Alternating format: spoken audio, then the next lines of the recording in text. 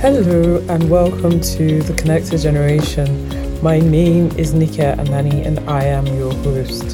Here on The Connected Generation, we explore all things legacy wealth and legacy businesses, how to build businesses and wealth that would outlive the founder and have sustained impact, not only over time, but also over space. And we have these conversations in an environment of authenticity, curiosity, and vulnerability. This week, I was joined by Cindy Arledge, who helps growth-minded family businesses prepare their families for smooth transactions, reduce known transfer risks, and create sustainable systems to create lasting wealth. Cindy is a second-gen entrepreneur herself, multiple best-selling author, and has a deep passion and commitment to seeing legacy planning becoming a recognized industry.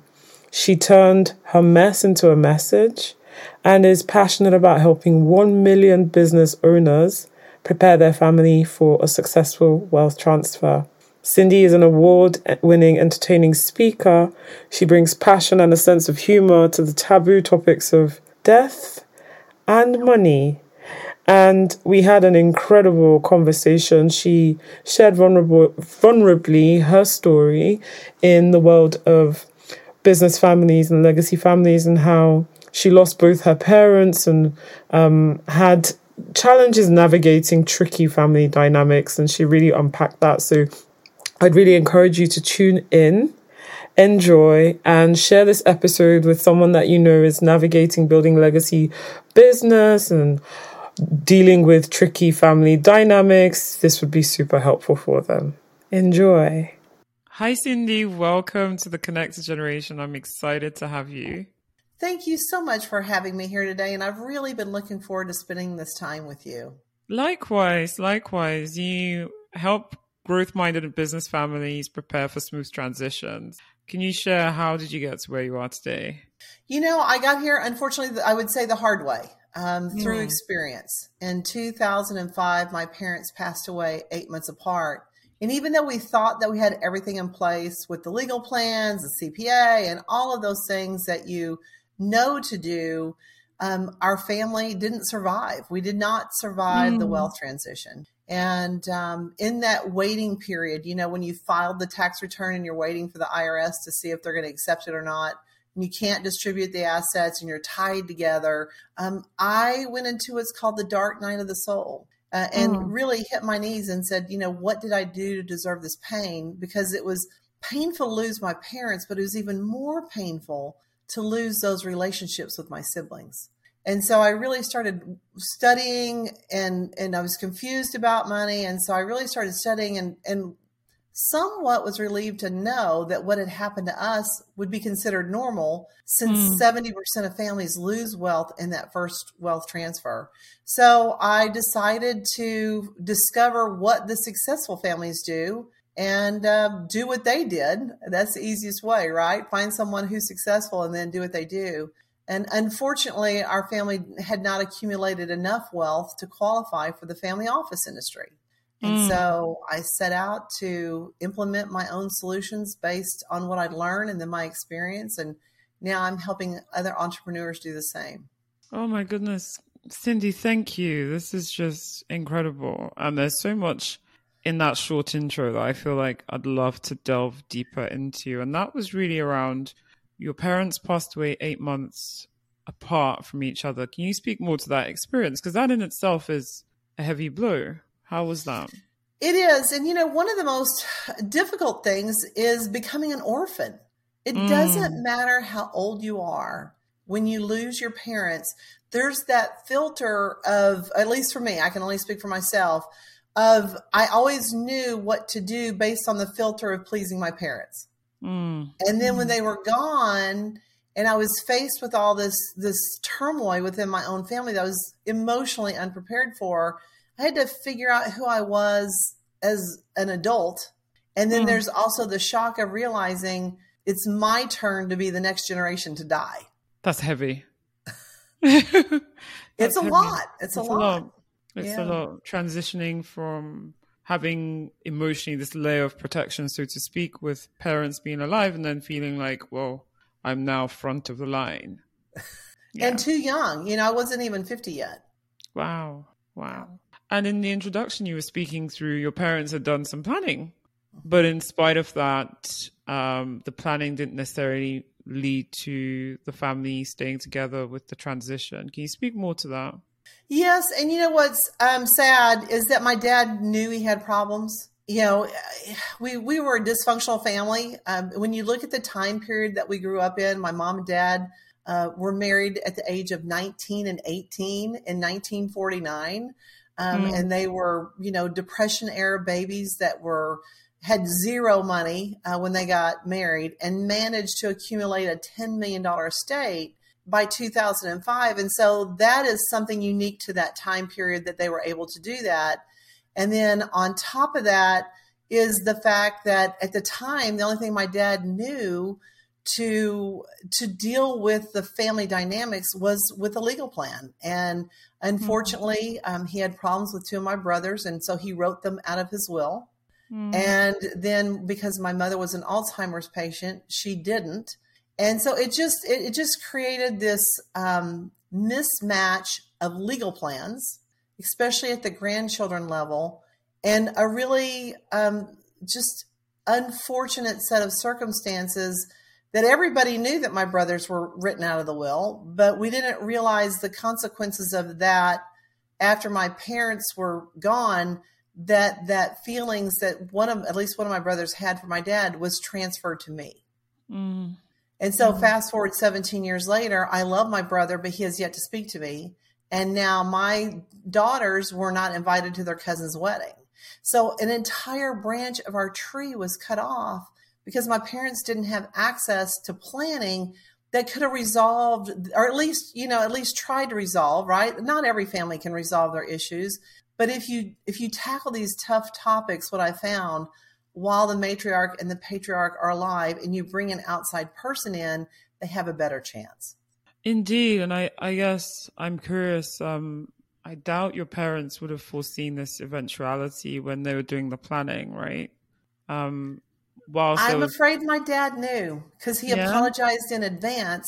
I didn't have the awareness. I couldn't believe that what he foresaw could be true. Unfortunately, I think my dad did. That I was naive. And you speak about you went through the dark night of the soul. Can you elaborate? Yeah, so the dark night of the soul is just not everybody experiences it during their lifetime, but many do. And it's just a time that you feel like you've been forsaken by God. Everything that I thought I knew to be true ended up not being true. And like, I will just give an example. Like my brother, I was so close to my brother. He was my quote favorite brother because when we were growing up, he was the one that took the time to take me and my friends to the movie. I would clean his apartment and he would take me to dinner. I mean, we were so close. And I always advocated for him with my father. And I was just totally unprepared for that flip. And so I think that was really what hurt my soul the most, is being so wrong about that relationship. And I remember asking 3 questions. What did I do to deserve this pain? What am I supposed to do differently? And what do you want me to learn? And I spent years finding the answers to those questions in a deep, deep soul searching way. And I feel like that made all the difference in my life. Oh my goodness. Can you repeat those questions again? What did I do to deserve the pain? What did I do to deserve this pain? What do you want me to do differently? And what do you want me to learn? And what uncovered when you asked yourself those questions? What answers did you get? Well, the first answer was you didn't do anything to deserve the pain. It's just a part of life. What I was supposed to learn differently is basically to be 100% responsible for my own life and really have that deep relationship with God, and that I can be joyous on the inside no matter what happens on the outside. And then what I was supposed to do differently, of course, ended up, having the courage to face these things and learn legacy planning and then provide it. I've turned my mess into a message. I love that, Cindy. I was just going to touch on that, is that your pain was like a seed, so to speak, and it's it's really beautiful to watch. And you spoke in your introduction about you studied 70% of families lose their wealth in the first transition, and you studied the families that kept their wealth. What did you uncover from that study? Well, I think it's the greatest secret hiding in plain sight. That's the way I word it. And what I discovered is that these families that are successful prepare their family. It has everything to do with the family and nothing to do with the wealth. And that was very exciting for me because I recognized an opportunity for ordinary families to apply these principles, and they could become fabulous wealthy with the right, incentive, right? And they can learn how to keep wealth. So it was just such an exciting secret to discover. That's powerful. And what was I going to say? The successful families focused on preparing the family and not just the wealth. And you spoke earlier about how the family office industry was not necessarily accessible by way of volume of assets or size of wealth and things like that. And how do you bring this message of preparation of the family and democratize this access, so to speak, to every family? Well, the first thing I did was write several books. So far I've written 4 books. They're all available on Amazon. I've got my 5th book coming out soon, because for $20, any family can get this information, right? Mm-hmm. So that was the first thing that I did. And now I'm actually giving myself permission to put myself out there and contacting the media, graciously being a guest. You're so gracious to invite me as a guest. Working with some really top financial advisors that are working with my clients. And my ultimate goal is to see this legacy planning become a recognized industry. I would have to definitely support that mission of yours. Something I'm super passionate about. And you say you're passionate about helping a million business owners preparing their family for successful wealth transfer. I guess my question would be, in terms of these successful families that worked on their families, right, in preparing the families, what kind of things did they do? What did they not do? What kind of tips do you have for the audience and listeners? Well, gosh, that's such a great question. And I think the place to start, and this was one of the most unpopular places to start, right, is that one of the things I noticed about these, I call them legacy families, is that they were prepared for death. They weren't afraid to talk about death. They recognized death, and they planned for it. And so instead of being afraid of death, they recognized it was going to happen. And that's one of the most common mistakes that I see in, entrepreneurs, especially because those are who I typically work with. And look at Anne Hesh. She passed away recently in a fiery car crash, leaving an underage son and a 20-year-old son with no, legal protection. So it doesn't really matter the size of your estate. That being prepared for emergencies and being prepared to death is a simple step that any family could take. Get your will done, get a business succession plan done. And really, and this is the more difficult piece to do without help. But it's like, prepare your children to be orphans. This is hard. So why is it so hard for most families to talk about death and prepare for death? What's the friction there? Well, the first piece of it is that it's ingrained into our brains. I'm an avid reader, and I read a lot of books. And one of the books that I read that helped me understand why we don't deal with death came from a book called The Ostrich Paradox, which was a book about why governments don't prepare for natural disasters. And one of the themes in the book was the tsunami and how so many people were killed. And the government had an opportunity to invest in a tsunami warning, but they didn't because it doesn't happen that much. It's such a huge investment. And so in that book, it goes through 6 different biases that our brains have to say, no, we don't need to talk about death. We don't need to talk about those maybe tornadoes, maybe hurricanes. You're going to be okay. So there's 6 biases in our brain. That's step number 1. Step number 2 is that our society doesn't support this conversation. Where do you go to learn about talking about aging, death, and money if you don't have that culture in your own family? And I think what's fascinating to me is that so many companies today are offering legal services to their employees for like $30 a month, that any of their employees could get an affordable legal document set up. Because here's the thing, a will is more than a will, right? It's a series of documents. And what I tell people is that they keep you safe while you're alive, because when you become incapacitated, you need someone to speak on your behalf. And they transfer your stuff and take care of underage children or children that, need people that need to be protected after you're gone. So it's a two-step process. But if your family's not talking about this, most likely you know nothing about it. And so the third piece of this is for people like you and myself, that we understand the consequences of it, to really, I call it the 3-foot rule. Become an agent of change and ask anybody within 3 feet of you, do you have a will? And so what's been surprising for me, I recently just joined a gym, and my trainer doesn't have a will. He has 2 underage children, and he has a daughter in college. He's in a business partnership. His business partners don't have a will. And so he's in 3 weeks, he's got his legal documents in order because he met me. So never underestimate the power of a heartbeat to heartbeat.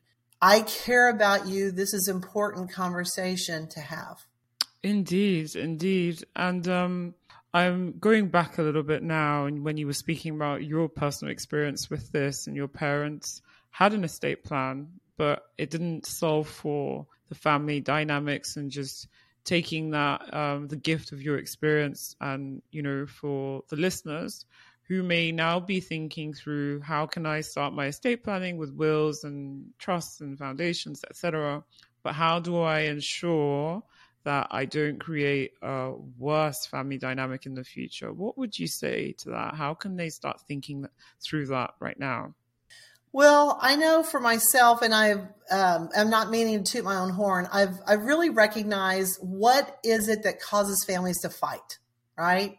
And there's risks that come with certain situations. So for instance, if you have a blended family, you have a higher risk than a family that's not blended. If you own your own business and your business is the majority of your estate, you're at higher risk. If you have some family members that are working the business and other family members that don't, you're at higher risk. If you have family members who don't get along, you're at higher risk. So there's some risk factors that I identified that, I give away for free, and then have a conversation with the family, because when you can recognize the risk, then with their time to address them while you're alive, then that's where the legacy planning piece really gets started. Fantastic. And I guess whose responsibility is it to bring this up? The now gen, the rising gen, who should spearhead this whole process? And in your opinion? I would say it's the person who cares the most. I love that. So I've worked with some families that it's a second generation and they recognize the risk. Oftentimes it's the matriarch of the family. Typically the patriarch knows there's an issue, but it's so funny. I hear, well, I won't be around. They can deal with it after I'm gone. Right. I mean, have you ever heard that? Yeah. It's like, I won't be here. Let them duke it out. But on the flip side of that patriarch really wants to make a difference in his life. But with the lack of available information about legacy planning, so many people think they have to do it on their own. And they don't. I mean, that's where this legacy planning becoming an industry really to help the wealth advisors, the CPAs, the attorneys, and really the family itself, because one of the pieces of the family office industry is that they have their own staff that's working together as a cohesive team on the family's behalf. Well, we can help the family do that. They can build their own team. They don't need a family office. They can do that with a little bit of help from this legacy planning industry to build what I call a board of directors or a brain trust for the family. And that one piece has such a magnificent advantage for these families, especially after wealth transfer occurs. Can you share an example of that with like the brain trust or the board of directors, like specifically what, perhaps the example you've helped clients with, or yeah. So what I do a lot of what I call foundational work, typically with the founders of the family. And I do all the background work before we host a first family meeting. Mm-hmm. And in that first family meeting, I facilitate the meeting and we introduce this idea of legacy planning to the next generation and invite them to participate. Mm-hmm. And legacy planning is a series of time spent together. A part of it is in meetings. Part of it is in a shared learning environment. And part of it's having fun. I say a family that plays together stays together. And it really addresses the lack of communication and trust, which is one of the major reasons that families fight over money, is they don't have communication and trust. But a family that plays together actually is building that trust together. But back to the question, typically after the first family meeting, I start working with the founders to identify who can they put together a team of their advisors, and then we'll host a half-day seminar for the entire family. And we'll bring the family in, we'll bring the advisors, and we start training the family in this shared learning environment of this is who we are counting on to help us, and building those relationships so that it extends beyond the point person in the family. Fantastic. And you spoke a bit about how you're passionate about essentially democratizing access to these families who may not necessarily be large enough to have their own dedicated family office. And you've written 5 books. Well, the 5th is about to be released. So can you share more about those resources and what they're about? On my books? Yes, please. So the first book I wrote is called My Camino, My Life. And it's an autobiography that I walked 500 miles across Spain to complete the Camino de Santiago. And the reason that this book is pertinent is because I did that journey to test what I call a formula for living that I created in that dark night of the soul. And I wanted to see if it worked. So I walked 500 miles across Spain with plantar fasciitis before I left, with the expectation that it was going to be with ease and grace. And so that first book is about my journey.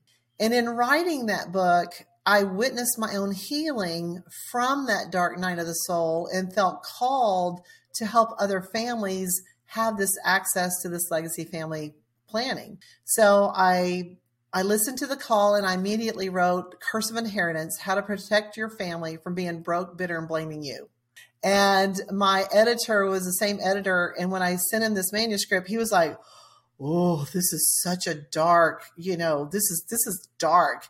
Do you think you could hire a cartoonist to do some cartoons to lighten this up? And so that's what I did. I hired a cartoonist. She's a New York Times, she does cartoons for the New York Times. And she actually brought the monster to life. I followed that book up with The Legacy Family Way, which is the positive side of that, right? These are the things that you can do.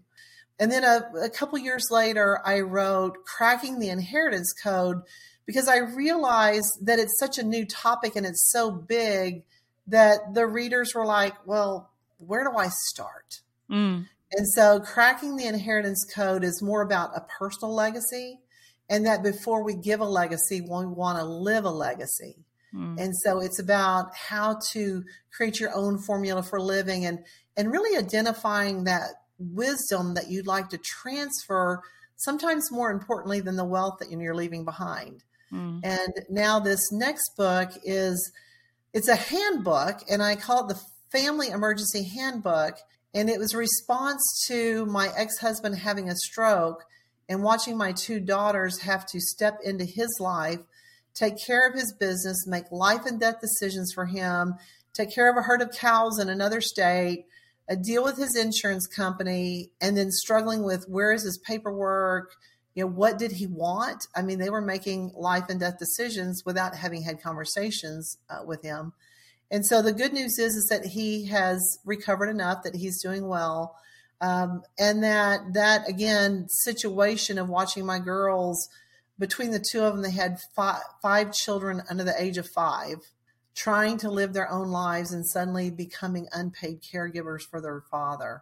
And so this family emergency handbook is a proactive approach of getting your documents organized, having those tough conversations with your family to say, here's where my stuff is, and this is what I want, and giving them a handbook to empower them to protect your home, your health, and your loved ones. And so I'm really excited about this next book coming. That's incredible. When is it out, and how can folks? My goal is November 4th because I always publish on an important date. And November 4th was the day that my mother passed away. So I'll always remember, what days I published my book on and what event it is. So that's the next one coming up. I'm really pushing hard for that date. That's beautiful. You spoke about the curse of the inheritance, and I just wondered, for the next generation, what tips would you give them in navigating this whole wealth transition process? One of the struggles that I see the most with the second generation, I think you're asking me about the second generation, right? Receiving wealth. And I speak about it in the curse, is that there is an energetic feeling of not having earned that wealth. And so for the second generation, I think their major job is to feel like they deserve the wealth that they've inherited and to become good stewards of it. Mm-hmm. Mm-hmm. And how do you navigate that? Feel like you deserve. So it's around worthiness, isn't it? Mm. It is. And I again, I'm an avid reader. And I've been studying this topic now. I realized that I've been studying this topic since I was 15 years old. Right. And I've put together a program that really makes it easy, because I've got some tools and really great resources that I've put together for people to identify where do they feel worthy, where they not feel worthy, and then help them create that internal formula of living. And there's just some really great books and resources, but it's about that internal journey. Incredible. Have you read The Quest for Legitimacy? I have not. It's quite new. I'd recommend you reading it. It talks about this as well, about this journey that rising gens should go on to find their place in the world and how they can be meaningful contributors. Absolutely. And I tend to read more psychology books. There's The Earned Life by Marshall Goldsmith that is fabulous. There's one that was written specifically for dentists, but it's applicable to everybody, and it's Raise Your Healthy Deserve Level. And then there's Gay Hendricks that talks about the big leap and really owning your genius, right? And that's, if we can help the next gen figure out what their genius is and then give them tools that they can use their genius, gifts and talents to make the world a better place, then you have a fulfilling life. Incredible. Cindy, I don't know if you've got any lasting words, anything you'd like to share with the audience before we wrap up. Well, first of all, I'd like to say thank you for having me. And then I think that my last parting piece would be, no matter where you are, there's a way forward. And most likely it would be with someone who can help you. Because to do this on your own is, you wouldn't want to do your taxes. You don't do your taxes yourself. You don't want to do your own law. You don't want to do your own attorney work, right? This legacy planning piece, it cracks me up that it's called soft skills. Yeah, there's nothing. And you don't have to be a psychologist to do this, because we're not going to deal with the past, because the past is going to keep showing up in the present. So find someone that you feel comfortable with and get some help and start having those conversations now, because we don't know if we're going to have tomorrow. Indeed. And I think the piece on soft skills, it has a connotation that it's ancillary, it's an add-on, it's optional, but it really is, there's nothing soft about these skills. These are leadership skills, knowing yourself, developing empathy, collaborating, developing trust, communicating effectively. These are core skills. Yeah. And we've never addressed them at the family level before. And I feel like the Queen passing away really was a great example of, she was the parent, mother, great grandmother, She was the leader of her country, and she was also the leader of the family. But you don't have to be a monarchy to benefit from adding leadership. And I feel like this legacy planning piece is really how you add leadership to your family in a sustainable way that can withstand the test of time. Indeed. Thank you so much, Cindy. Well, again, thank you so much for having me here. I love that conversation with Cindy. And for me, there are three things that are sticking out that we discussed that I'd love to unpack here a little bit more. And the first is when she speaks about the dark night of the soul and how she went through this season of the dark night of the soul. And I found that ever so relatable because there have been seasons in my life, and I'm sure in yours, where it just doesn't make sense. Those challenging, difficult seasons where you have to keep plodding through and moving forward in spite of, the fog ahead of you, in spite of the negativity, in spite of, the difficulty and the challenge. And I love the three questions that she asked herself. And I think those are three powerful questions we can ask ourselves if we find ourselves in those moments. And is, what did I do to get here? Reflecting, did I play a part in getting here, or is this just life serving its events at me that I have zero control over? But just reflecting, how did I get here? The second is, what should I do differently? What is within my power that I can do differently to help the situation that I find myself in? And the third is, what can I learn? I think this is so powerful, and you can take that forward into future events where you find yourself in challenges or even positive seasons of life. What can I learn is such a powerful question. The second thing I love that she spoke about was the curse of the inheritance. And, unearned wealth can create issues around meaning and purpose and contributors for those that are recipients of this wealth, so typically next-gen inheritors, right? And if you find yourself as a next-gen and you're inheriting wealth and it's creating a lot of complexity, a lot of discomfort, it's creating a lot of emotional turmoil, it's absolutely normal and absolutely key to wading through these complexities of abundance and the complexities of this curse of the inheritance is to work on the 3 C's, is what I would say to you. So look at how can you cultivate clarity? How can you get clear on what matters to you and how this can be a source of your focus and your inspiration? How can you develop your confidence so you have a clear sense of independence to navigate and redefine the future for yourself in a very authentic way? And lastly, communication. How can you be a better communicator, articulate your goals and your vision so that others around you can listen? Those are the 3 areas I would say you should work on. And then lastly, I loved when Cindy was talking about legacy families and how she found that legacy families are able to have bold conversations about death. And it's absolutely necessary. I would say that there are other keys to legacy families as well. So flourishing multi-generational families, they not only look at managing their wealth across generations, but they also multiply it. And they're very intentional about designing and curating their legacies. And they don't focus just on managing and multiplying their quantitative wealth, but they also focus on doing that for their qualitative wealth. And they recognize that when the qualitative capital is neglected, families will see fracture of unity, so conflict, diminishing intangible assets, and depletion of net worth.